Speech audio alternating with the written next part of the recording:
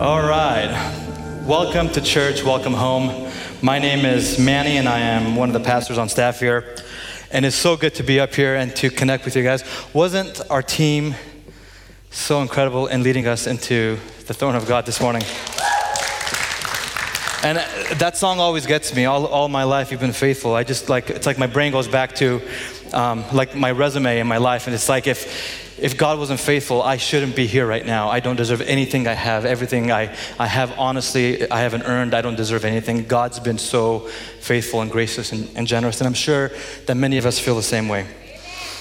So, shall we pray together? Gracious God,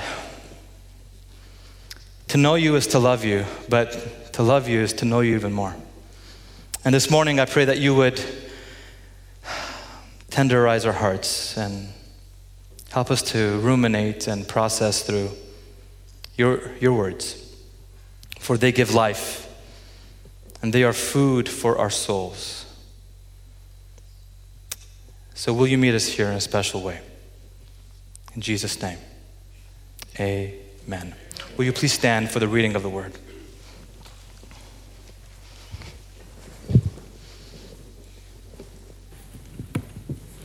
One of the teachers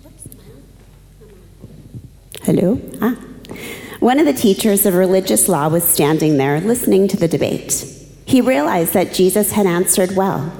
So he asked, "Of all the commandments, which is the most important?" Jesus replied, "The most important commandment is this. Listen, O Israel, the Lord our God, the one and only Lord. And you must love the Lord your God with all your heart, all your soul, all your mind, and all your strength. The second is equally as important. Love your neighbor as yourself. No other commandment is greater than these." The teacher of religious law replied, "Well said, teacher. You have spoken the truth by saying that there is only one God and no other. And I know it is important to love him with all my heart and all my understanding and all my strength, and to love my neighbor as myself. This is more important than to offer all of the burnt offerings and sacrifices required in the law." Realizing how much the man understood, Jesus said to him, "You are not far from the kingdom of God." And after that, no one dared to ask him any more questions. Mark 12:28-34. Thank you, Melanie. You may be seated. You may be seated. The backstory begins with the Jewish leadership sending a group of Pharisees to confront Jesus. Now, if you're new to church, new to this whole Jesus idea and the Bible and church and Christianity, don't worry, you're not alone. The Pharisees were one of the religious groups or parties in the first century Palestine area in Israel. Most of them were staunchly opposed to Jesus' ministry and his teachings. They were like anti-Jesus, most of them. Today, if you talk about Jesus, many in our society might label you a conservative. It is what it is. I don't know why.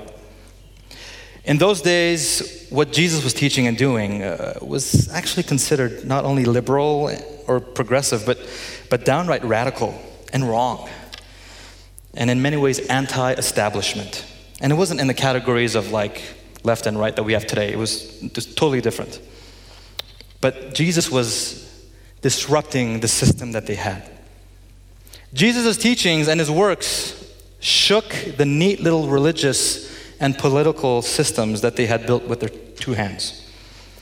Now, don't get me wrong, his primary mission and goal wasn't to shake the system as much as it was to fulfill the mission of his Father. Redeeming all of creation and facing an enemy whose very ethics and tactics employed violence, the misuse of power, perverted justice, false hope, and ultimately sin and death. And if Jesus shook the religious and political systems of his day, it was simply because the town wasn't big enough for the both of them. Like in the old, John Wayne movies. "This town ain't big enough for the both of us," and he pulls out his gun. It was just like that. The sacrificial system that was established was no longer useful and necessary, and it was either Jesus or the system. And political systems of power were built on the very same thing that sent Jesus to the cross. So, of course, Jesus would shake things up. He was a pebble in the shoe of the establishment. And so one day, some of these Pharisees traveled to Jesus, and they wanted to start some trouble and to ask him some questions about taxes. If they should pay Rome or not pay Rome. And it was kind of a no-win question. And Jesus, so eloquently, with wisdom, grace, and truth, shuts them down. Then a little bit later, another religious group called the Sadducees come to Jesus, and they're trying to trip him up with questions about the afterlife. Like, will we get married in the afterlife? Well, what if you're married now and your spouse dies and you get remarried, and in the afterlife do you have two wives? And just sounds really silly, but there was an arrow pointed at Jesus with these questions. And again, Jesus, full of wisdom, truth, answers so eloquently and shuts them up, because he was the one that actually was the God of the Old Testament. He was there. So he knew the law through and through. Have you ever had someone ask you a question who wasn't really looking for the answer?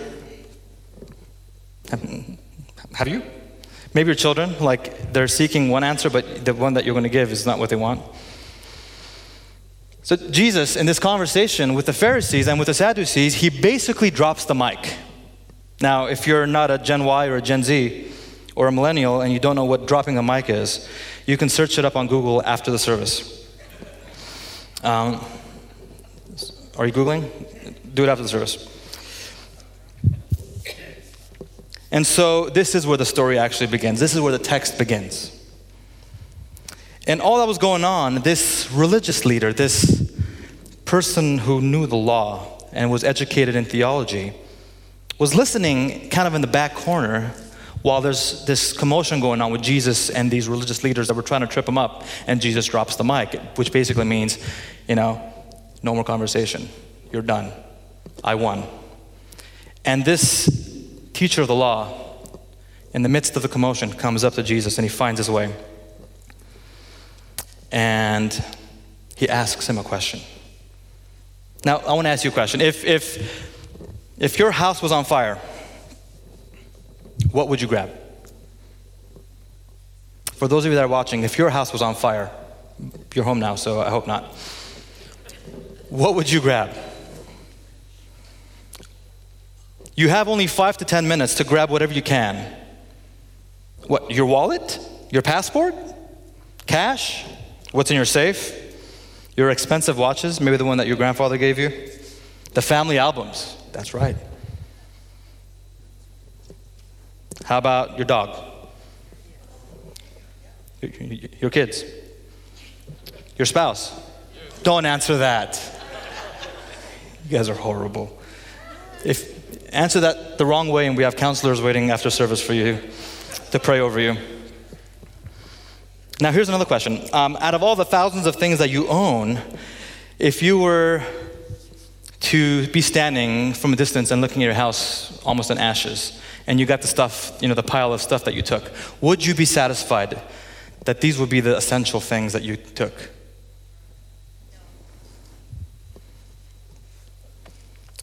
Now, imagine later on you make a list of all the things that burned down because of insurance purposes. And you also write down or look at the things that you took. Wouldn't you discover that the things that you took are where your priorities lie in some ways? Or the value system that you have? Or maybe that is important to your life. Wouldn't you? This is exactly what the writer of the Gospel of Mark, or the Gospel according to Mark, is trying to convey in this strange yet fascinating encounter between Jesus and this educated religious leader. He asked Jesus, out of all the commands and moral ethical laws in the entire volume of the Jewish Bible, which one matters most? Basically, Jesus, what's your priority? In case of a fire, what would you take? And so maybe the response that Jesus has, in some ways, actually deserves our greatest attention. Because in this passage, Jesus single-handedly makes the unequivocal emphasis of the importance of single-hearted devotion to what God desires for humanity. Let me say it again. Jesus' answer, single-handedly, he gives his answer that basically tells what is the priority for all of humankind. Let me say it in a different way. In this passage, Jesus boils down all that God has to say in three elements.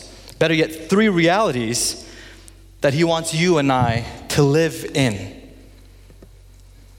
It's a prescription to living the life God intends for human beings as a whole.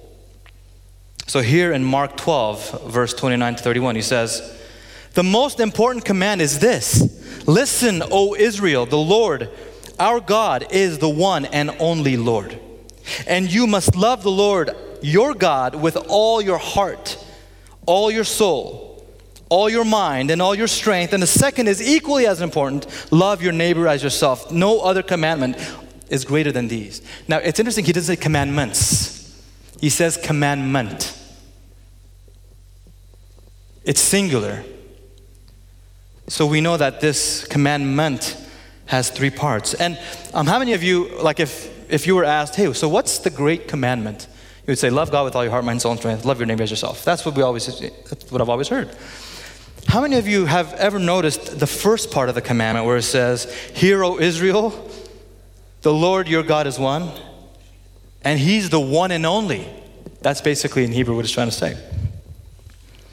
This morning's talk is titled, "A People of Presence."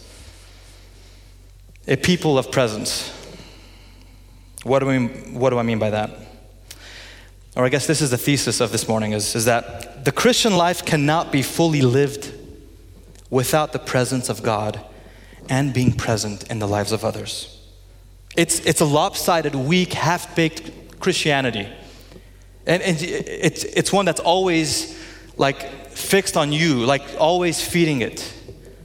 And you're trying to compensate, but it's a feeble Christianity because it's not full. If you just get stuck at loving God and coming to church and being a good Christian person and raising your hands and giving to the poor, but not giving to the poor, but you worship well, but then that's it, and you're not involved in the lives of others, lifting others up, incorporating justice, kingdom justice, and ethics in our world. In business practices, in tax laws, and in medicine, and in our school system, and in our justice system. I mean, if we're not involved, and we're just happy Christians that go to church, then our Christianity is actually like one-sided. That's what Jesus is saying. But something else is important. Have you noticed that, like, the "Hear, O Israel, our Lord, our God is one"? What does that have to do with anything? How does that even work with this whole people of presence thing? It doesn't make sense. Or maybe it does. Let me elaborate. We cannot live the Christian life fully the way God intends for you and I to if we aren't, one, prioritizing the position God holds in the presence of competing voices, narratives, and attractions in my life and yours. Let me say it again. We cannot live the Christian life, you cannot live the Christian life fully the way that God intends if we aren't prioritizing the position God holds in the presence of competing voices, narratives, and attractions in our lives. Second, we can't live this life fully the way that God intends if we're not pursuing the presence of God in our day-to-day lives through new practices and old practices and rhythms that form us and shape us and sustain us. And third, we can't live the presence of God. We can't live the full Christian life that God intends and equally as important, Jesus says, if you don't move beyond your own individual ambitions to be present in the lives of others. You just can't. It's a lopsided Christianity. So this morning's three main points are this, even though I just gave you some other 3 points too. First point, presence as priority. The second is presence as practice. The third, presence as proximity. This morning's goal is to figure out how do we engage in God's presence individually as believers walking this journey of faith. And also, how do we as a community, because it's really not only an individual thing. Even though our Western culture is highly individualistic, it's a communal thing. It's a communal pursuit. Well, let's start off with the presence as priority. You ready? In verse 29, it says, the most important commandment is this: listen, O Israel, the Lord our God is the one and only Lord. The first part of the great commandment Jesus gives us is the most under-focused, maybe even underappreciated part of the first of the three-part commandment. But to understand, we have to jump into Old Testament history a little bit. So let's do that. In this command, Jesus is actually reciting a well-known Hebrew confession prayer called the Shema. Can you say the Shema? All right, you'd be a great Hebrew scholar. And it's from the book of Deuteronomy 6:4, and this is what it says. Well, let me first tell you what it means. The word Shema basically means, hey, listen. That's what it means. It means, hey, listen up. Attention. Listen, O Israel. The Lord is our God and the one and only Lord. And then Deuteronomy 5 goes into, you must love the Lord your God with all your heart. Jesus is pulling from the Old Testament.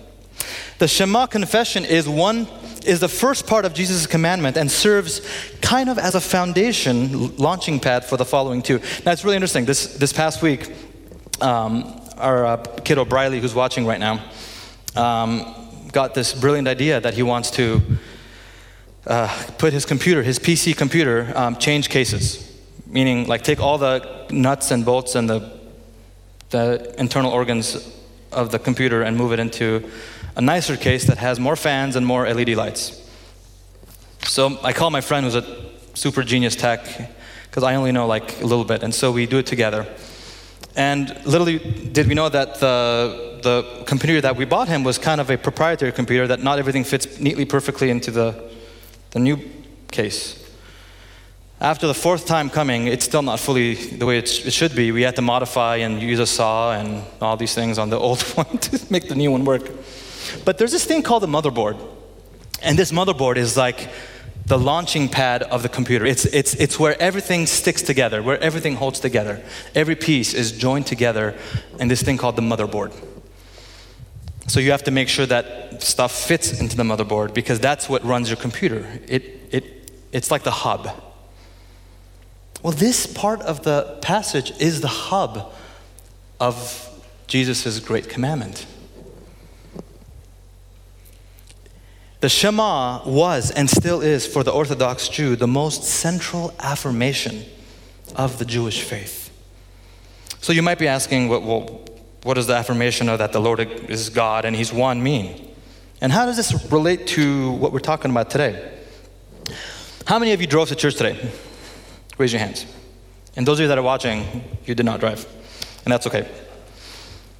How many of you drove by the temple built in honor of Moloch? No, you didn't see it? Oh. How many of you drove by the temple built in honor of Zeus and Hera? No? How about the shrine built in honor of the god Marduk? How about First Community Church of Baal? That was kind of heretical.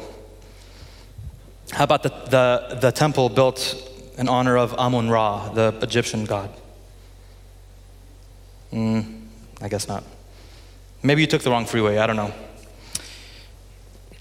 Of course not. See, we don't live in a world of these kinds of deities anymore. These were the deities of the ancient Near East, in which Israel was couched in. The surrounding cultures worshiped these gods. Almost all of the surrounding kingdoms and empires worshipped a whole host of gods. They were in essence polytheistic. Israel was essentially the only monotheistic of its kind to affirm the belief that there is but one God. There's Zoroastrianism, but that's different. And this God calls us to love Him and to love others in the same way. It was different than all the other gods. This was unlike any other deity of its time. Deities were often created and shaped by human cultures and communities and hands to help cope with the difficulties of economic life in a agrarian society. People were poor. You didn't go to Ralph's to buy your steak. You grew your animals. You killed them for food. You hunted. That's how it worked. This is before corporatism and industrialism and capitalism came into the picture. You're hungry? Why? No crops this year? Why? No rain? What do? You pray to the rain god. No response? Darn. You sacrifice your cow. Now that's smart, because you're throwing away a good piece of steak for vegetables. I think it's just completely wrong. But anyway, I'm not going to critique history here. And eventually, when the climate doesn't work out in your favor, what ends up happening is you end up upping the ante. You end up increasing the value of your sacrifice. It's the way the ancient world worked. To the point where cows wouldn't be enough, 50 goats would not be enough. To the point where now your children would be sacrificed for sustenance and to appease and to please the gods. And by the way, Abraham, the father of the Jews, knew something about this pretty well, living a pagan life before Yahweh got a hold of him, or God got a hold of him. And just as a side note, it would be through Abraham's family tree that Jesus, the Son of God, would come to us, offer himself as the once and for all sacrifice, the final sacrifice, showing humanity that this God wasn't interested in the sacrifice of your children. No. This God loved the world so much that he sent his own son into the world, different than the other gods. So that no more sons and daughters need to be sacrificed on the altars of jihad, on the altars of sex trafficking and child soldiers in the service of the drug cartels or in Africa. These are the commodities of a world that is blinded, sometimes right under our nose. When we confess that the Lord our God is one, the Shema, that he alone is God, like in the Shema confession, that we're not just affirming monotheism or the belief in one God. What we're doing is we're actually reordering our priorities. We're lifting high the name of Jesus, inviting him into every part of our lives. We're affirming that Jesus is king and that his supremacy is unmatched, far above other competing gods, lowercase g, in our lives. We're desiring his presence to fill every space that we occupy. And we're positioning ourselves to see divine thumbprints all over our lives. Isn't that amazing? To be people that desire God's presence, and you're so keenly aware of what God's doing that you're able to see his thumbprints and see this person just yelled at me. They're not really yelling at me. It's because they're going through a divorce right now, and maybe they need to be listened to.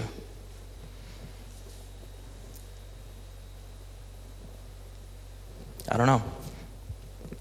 Do we listen? So you might be asking, well, competing gods. Who worships Moloch, Baal, Zeus, Asherah, Marduk? True. No one does anymore.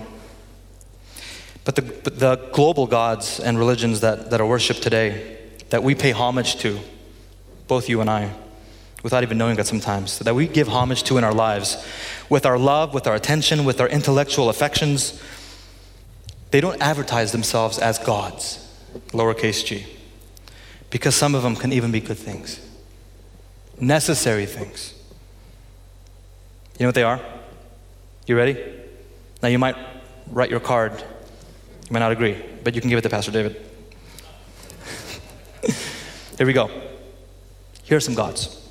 Consumerism and the lust for having more. Sportsism and the altars of football stadiums and fields. Corporatism, occupationalism, workaholicism, identityism, busyism, staying youngism. ministryism, nationalism, video gamerism, sciencism, sexualism, capitalism, propagandism, false truth and fake newsism, violenceism, liberalism, conservatism, progressivism, extremism, anarchism, racism, hedonism, activism, leftism, rightism, I don't care, I'm in the middleism. See, the danger is that anything, even good or noble, or destructive and evil, anything which competes with Jesus is a deity, because it competes with the one true God, like the Shema says, the one and only God. And so what I'm saying is we cannot live in the presence of God, nor love God the way that this commandment tells us, with all that we are, if we're walking around with idols sticking out of our pockets, our purses, and our briefcases. If you want to live life, if I want to live a life full of God's presence, we have to prioritize, rearrange, and that almost always means reordering what our priorities are and what we value most. We just sang a few weeks ago, come, tear down the walls I build up, every wall I build up. These are the walls that we're singing about sometimes. Fortified barriers that are idols in your life that are holding you back, and you don't even know it sometimes. It's like trying to run a marathon with rocks in your backpack. The Shema says, listen, O Israel, the Lord your God is one. The Lord your God is the only God. We cannot live the Christian life fully the way God intends if we aren't prioritizing the position God holds and the presence of competing voices and narratives and attractions in our life. Second, the practice of the presence as practice. We can't do that either if we pursue the presence of God. If we don't pursue the presence of God in our day-to-day lives through practices and rhythms that sustain us. Mark 12:30 says, which is the next part of the commandment, Jesus says, and you must love the Lord your God with all your heart, with all your soul, with all your mind, and with all your strength. This is not the kind of love that Hollywood tells us, the fuzzy, pink, hot, the romanticized version of love. And then you talk to them and they're like, their lives are so messed up and they don't even know how to put it back together. But in the movies, it looks really good, and we're trying to follow that and make that a template for our lives. It's not the kind of love. The word love that's used in this passage is agapao. Can you say agapao? No, that sounds like kung pao chicken. Say agapao. There you go. This kind of love is a verb. It goes beyond words. It cares enough. It cares enough to go from words into action. Like, you can tell me you love me, but if you don't do anything, you're showing me what you care about the most.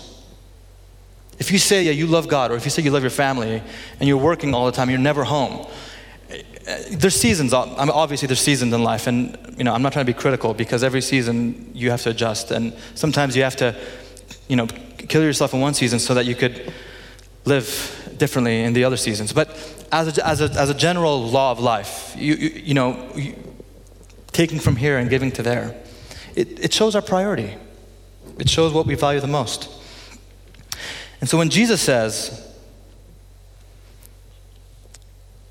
when he says heart, the word heart used here it's focused on the center of your personhood, the place where your freedom and autonomy comes from. The fact that you have a heart means you have a will, and the fact that you have a will and a heart, in the ancient world, the heart and will were oftentimes interchangeable. One was the part of your personhood, and the other was like your personhood, but your ability to make decisions. And so Jesus is saying, like, you need to love God with the part of you that is autonomous, the part of you that holds decisions and processes through things. And it's also the part of you that exercises its dominion in the world. That's why we sing so many worship songs about change my heart, oh God. That's why the Psalms all talk about, test, see my ways. Proverbs 4:23 says up here, can you read it with me? Ready? Go. Above all else, guard your heart, for everything you do flows from it. The next part, when Jesus says soul, and by the way, these are all really big topics, and each one could be like a Sunday of its own. So I'm just kind of just lightly breezing through. Your soul is basically the thing that is running your life. We all have an inner life and an outer life. Your soul is running your interior life. It's not the idea that like the Daffy Duck Looney Tunes version where he gets shot and all of a sudden he kind of floats into the sky. You know, that's not, it's you. You are a soul. It's the part of you that animates you. It's the interior life, the undercurrents deep within us that govern the exterior life. Our interior life contains our secret thoughts, the margins in which we operate from, our hopes, our dreams, our fears, our hurts, our hang-ups. And it's the part that our spiritual formation deeply affects. In the book, The Renovation of the Heart, by author Dallas Willard, this is what he writes. What is running your life is your soul, not external circumstances, not your thoughts, not your intentions, not your feelings, but your soul. The soul is the aspect of your whole being that correlates, integrates, and enlivens everything going on in various dimensions of yourself or of the self. The soul is the life center of human beings. You are a soul made by God, made for God, and made to need God. Isn't that beautiful? The next part, when Jesus says mind, he's talking about in the ancient world, mind included both thoughts and feelings. Today, when you say mind, it's like logic, reason, heart, emotion, feelings. But that's not the language of the Bible or how it's defined. And our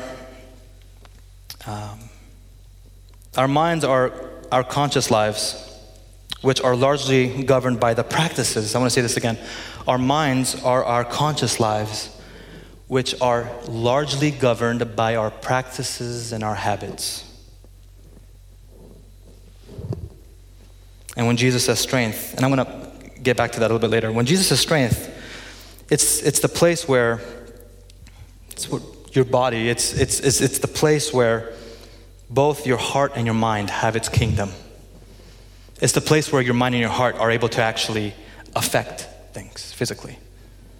Or else you just be thinking and processing but never doing anything because you're just a brain bubble, a cloud without a body. But your body is your first layer of your kingdom, your dominion. If you want to conquer someone else, it's because that kingdom, which is you, is now conquering someone else. Whether in business or something else. Your body is your kingdom. All four parts make you and make me. Our heart, our soul, our mind, and our strength. And it's deeply vital for our spiritual formation and our followership of Jesus.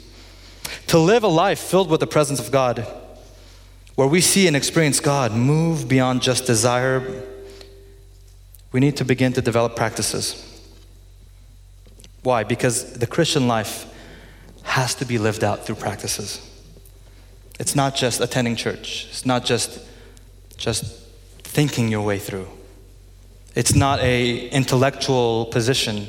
It's not even a worldview as much as it is broken down into daily, tiny, step-by-step decisions of faithfulness on a day-to-day basis when things are easy, difficult, tense, drama, when nothing goes your way, when everything goes your way. These tiny little decisions over time, faithful towards the same direction over time, is what builds us and sustains us. That is what the Christian life is broken down into.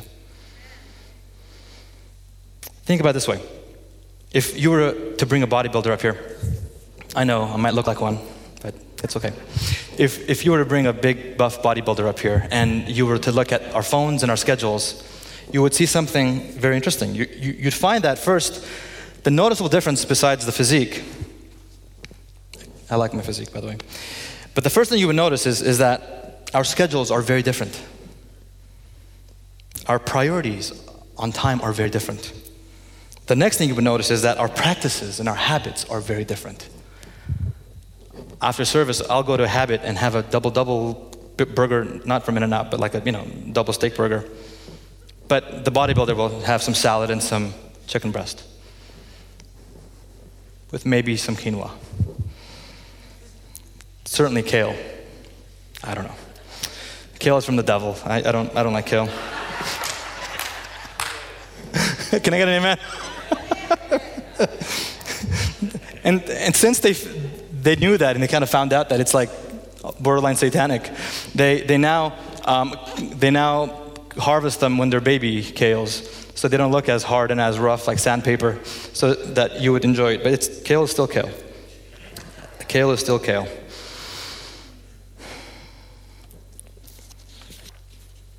It's the personal commitment to tiny practices over a long period of time that bring about the greatest fruits and results in our spiritual lives.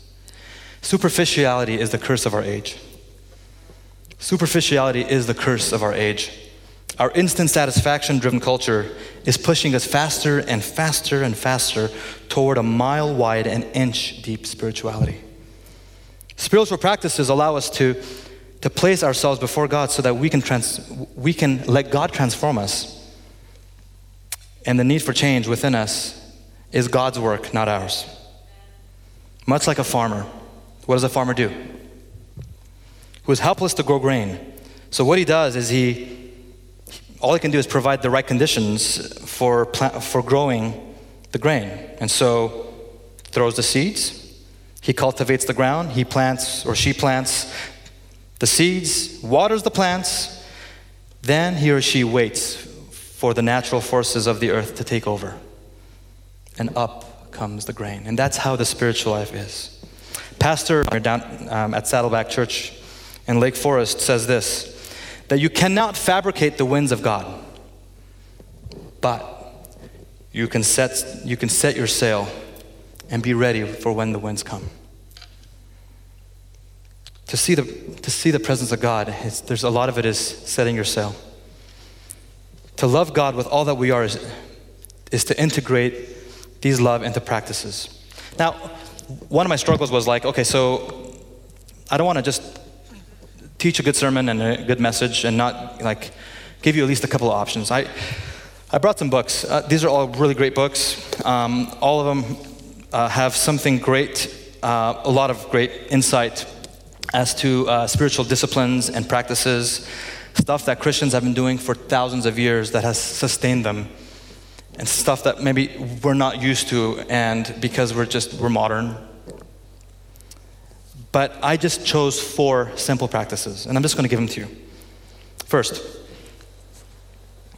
commit to the practice of continually gathering together for worship, learning from the scriptures together, and sharing life with one another. That's a discipline.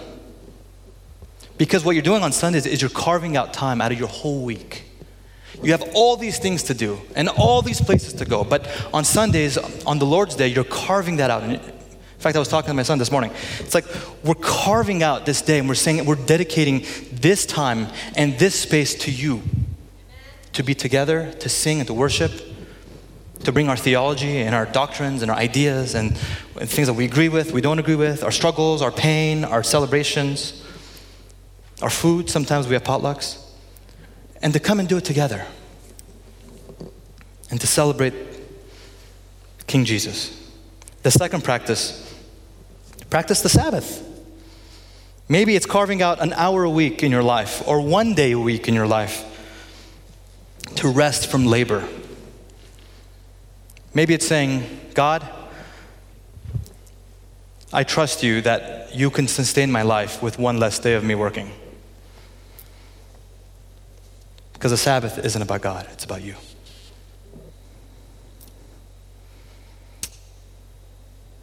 Third, maybe you can commit to daily moments of silence and meditation. The Bible has 2 different Hebrew words that convey the idea of meditation. And they're used, do you know how many times in the Bible? 58 times. These words have various meanings, like, and they are listening to God's word, reflecting on God's works, rehearsing God's deeds, and ruminating on God's laws of life. Let me say it again. Listening to God's word. Reflecting on God's works. Just go outside, look at the beauty around you. Say, God, thank you for the mountains, and you hear the birds chirping. Thank you that you take care of the birds. If you take care of the birds, won't you take care of me? Rehearsing God's deeds and ruminating on God's laws. And each time that you recreate moments of silence and meditation, these practices, you are moving beyond the hurriedness and the superficialities of our culture, and you're retreating into the inner world of contemplation and stillness. It's one way we can resist the temptation of a hurried life. The fourth, commit to creating a rule of life. You're like, what? Commit to creating a rule of life. Peter Cesaro, who actually wrote this book called Emotionally Healthy Spirituality, he says this. He says, a rule of life is an intentional, conscious plan to keep God at the center of everything we do. Just like you create a budget for your finances, you direct money on where it should go. Do we do that with our spiritual lives? Do we sit down and reevaluate and put everything on paper or computer, or maybe just talking with your best friend, spouse, partner, whoever, and just kind of putting it all out there? We all have some kind of an unspoken rule of life. It's how we organize our time and spend our energy. And it's what we give ourselves over to. A rule of life, in many ways, is like creating an intentional plan for 3 months, 6 months, for 1 year, where you evaluate your relationship with God, your relationship with yourself, your relationship with those in your circle or circles, and your relationship with people and communities outside of your circle. I want to say it again. Your rule of life evaluates basically your relationship with God, with yourself, with those in your circles, and with people and communities outside of yourself. Your rule of life evaluates your deepest longings and desires, your fears, your hopes, your hang-ups, and the way that you live out your life. But it helps cultivate new patterns and habits and desires in your life. So the goal is to actually bring central focus to your life, bringing greater silence and stillness, and overall a new rhythm and tempo of life. Maybe you gotta go fishing more often. Maybe you just need to go to the Descanso Gardens and just sit. Maybe you have to wake up maybe a little bit earlier in the morning and just be.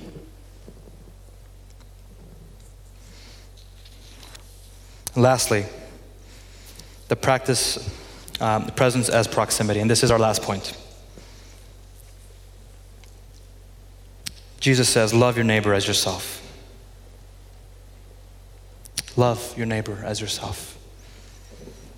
You can't do this one if you don't do the one before, and you can't do that one if you don't do the one before. The Christian life must ultimately lead into proximity with others. You can't love from being far away.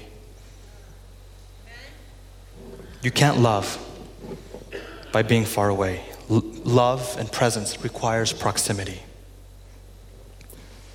But getting close oftentimes gets messy. It gets dirty sometimes, and it hurts. It disappoints. It sounds like Jesus. That the Christian life is not a sanitized, isolated, quarantine life. It's a life that's shared, it's communal. It's poured out for the sake of others. Imagine if Jesus never came close. There's this word called the incarnation. Maybe it's a new church word for you. But the term literally means incarnate, which means to take on flesh, or in human form, or to embody.